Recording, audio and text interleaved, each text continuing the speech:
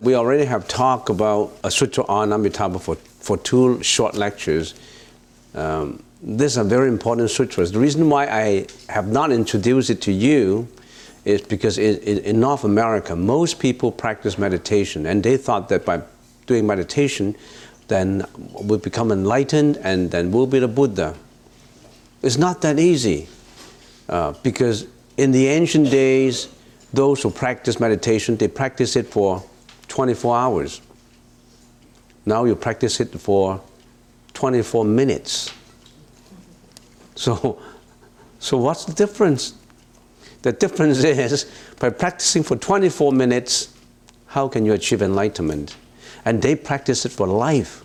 I would say since many years ago in ancient China, they know that we have to have an expedient means to get away from this world of suffering. In other words, we have to have shortcut to get away from life of suffering. But we still have to learn meditation. But are there any shortcuts? People are always looking for shortcuts. And shortcuts are good if they are legitimate. It's just like when I gave you an example. We have 3 levels of world. We have 3 levels of this Dharma world. The first level, do you still remember the first level? The world with desires. We have desires. The second level is Rupa Dhatu. No more desires in that world. It's a higher level. It's like heaven. It's like at a higher level. And that's the highest level, also called the Arupa Dhatu. And we're just like a little worm inside that world. Vertically, we want to get out from this world, this 3-level world. So this 3-level world is like a bamboo. And inside the bamboo, there are sections. I'm a little worm that I want to get out from this world. So I have to go up to get out from this world. I have to bite through all the different sections. The 3 sections. For you to bite through the different sections, it takes eons of years, kalpas, many years. But then the Buddha said there's a shortcut. Instead of doing vertically out, why don't you horizontally bite through horizontally and get out? Just to have a review, the Sutra on Amitabha Buddha, 佛说阿弥陀经, the Sutra on Amitabha Buddha, translated by Max Muller, the German scholar, in using a different name, the smaller Sukhavati Vyuha. Sukhavati means the land of bliss. Vyuha means magnificent display. He also called it the smaller Sukhavati Vyuha Sutra. That's the first one. The second one is the Sutra of Visualization on the Buddha of Infinite Life. It's translated as the larger Sukhavati Vyuha by Max Muller. In the Chinese language is Guan Wu Liang Shou Jing, the Sutra on the Visualization of the Buddha of Infinite Life. What is the content of it? I already have briefly mentioned. Teaching us the 16 visualization methods. You visualize using the 16 methods and practicing the Buddha's teaching to get into the land of bliss. That's the second sutra. You can always Google it out. Use your internet effectively, so you can actually get information. The third one is a sutra on Buddha Amitayus. Amitayus. Why is Amitayus? Because Amitabha is also called Amitayus. Amitayus, that means the Buddha of infinite lifetime. So Wu Liang Shou Jing, the sutra on Amitayus. And why Amitabha and Amitayus? Both are the same Buddha. How come they're using different names? If we can borrow 2 terms from Kant, a German philosopher, an expression of noumena and phenomena. Noumena being the real nature, the nature of it. Amitabha means the light, immeasurable light, expressing the nature of the Buddhahood. It's like a light that radiates boundlessly. The Buddha of infinite life is looking from the perspective of the phenomena. So it's different, but it's the same Buddha. All right, that's enough for the review. Next time we'll go to the third lecture, and I hope you can participate. That's very important. Now it's something that you should know. If you are here for 5 years, I haven't talked about why we have to chant Amitabha. Now I'm slowly releasing it out through the Buddha's teaching. So we still have hope. Next time in our next life we won't roll into bed and breakfast again. We'll go to the land of bliss. First question. What is a smart career choice to people? Should I become a president or a CEO or a professor? The smartest choice, I think, would be, can you become a monk? That's a good choice. A good one, though. You have to be a good one. You can be a nun. You can be a bhikshu or bhikshuni, whatever your choice is. If you are not bound by your family members anymore, your children are already grown up, you don't have your husband anymore, you don't have your wife anymore, why are you still cooking your breakfast and lunch and dinner and go Walmart and Safeway, pushing your trolley and try to shop for the best deal? Every day you're doing the same thing. Is it meaningful doing the same thing every day? And then Christmas comes, snowfall, you sweep your front yard, and then you set up this Christmas light. But the sad thing is, you got to sing it all by yourself, because all your family members are gone. So why do you have to go through all this? Here's a temple that you can actually come in and actually concentrate on your practice. But I still have to pick and choose, though. I'm not going to accept anybody. Yeah, you have to be qualified for it. Oh, I really mean it, because when I was in Hong Kong, there were at least 3 guys who came to me who wanted to be a monk.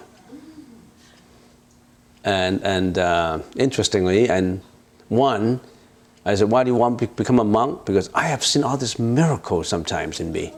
I can see images of people. I said, oh, is that why you become a monk? I can see the Buddha. I said, wow, is that the reason why you want to become a monk? Are you sure that your eyes are not illusion? He said, well, I said, can I become a monk in the temple? I think, well, I have to think about it, I said. And then he said, don't think that I'm crazy. I'm not crazy. I don't know if he's crazy or not, I don't know. So, a smart career choice will be a monk or a nun. Next question. In some spiritual teaching, serving others and service is one of the highest paths to enlightenment. But service is not one of Buddha's 5 precepts. What is the value of serving others in Buddhist teaching? Serving yourself and serving others is just like self-enlightenment and anuttara samya sambuddhi enlightenment. So in other words, if I make it very simple, it's the same as one is Mahayana and the other is Hinayana.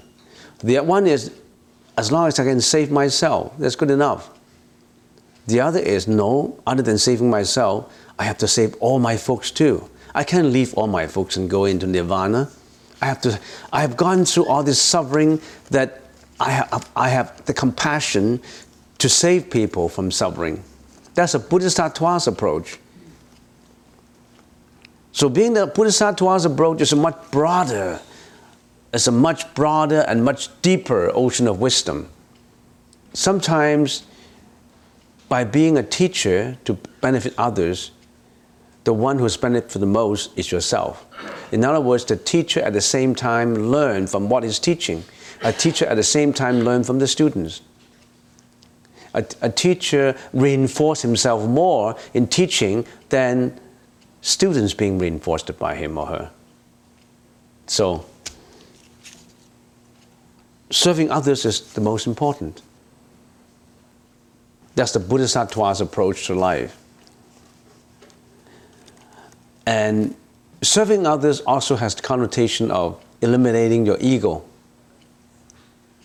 Now, if you learn to serve others, you always would let go of your ego, because you always consider others instead of just considering yourself. One who is always considering himself is very egoistic. A self-serve, serving yourself, you're egoistic just in serving yourself. But who can have the concept of always serving others? What comes next after Saturday morning meditation class, if you want to progress in Buddhism? In other words, you worry that, okay, on the Saturday morning you've just learned, but when you go home, then so you just discontinue the learning. You can always continue. One Saturday is not enough. It's not enough. That's the reason why I told you to become a monk or a nun.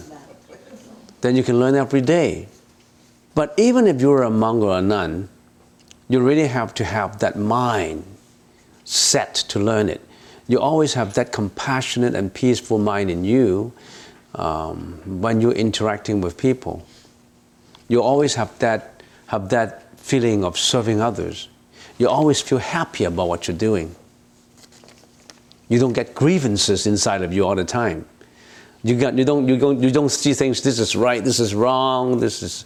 Saying that your career, if I suggest a career to you, a monk or a nun, you really have to learn to become a monk and a nun.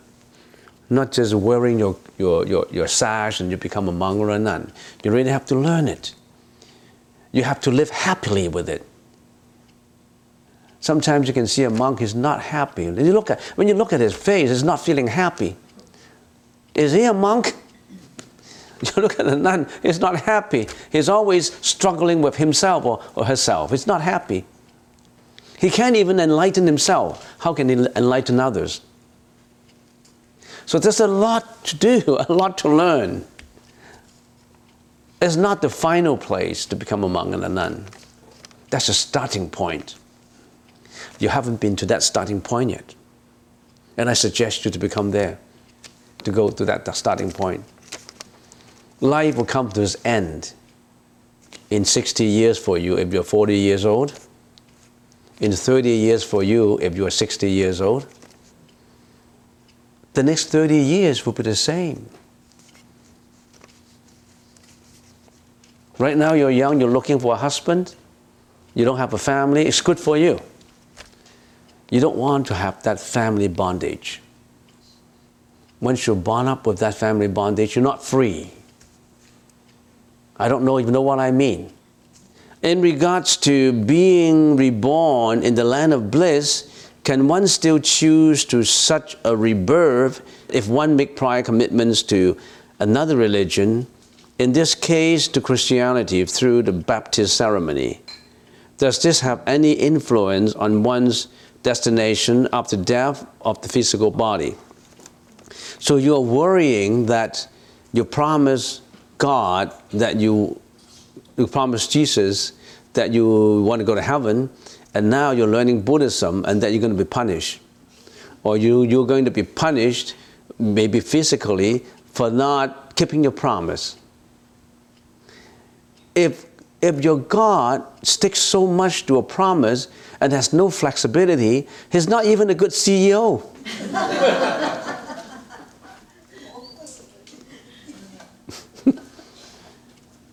Don't you think so? Yes. A CEO will give you the flexibility.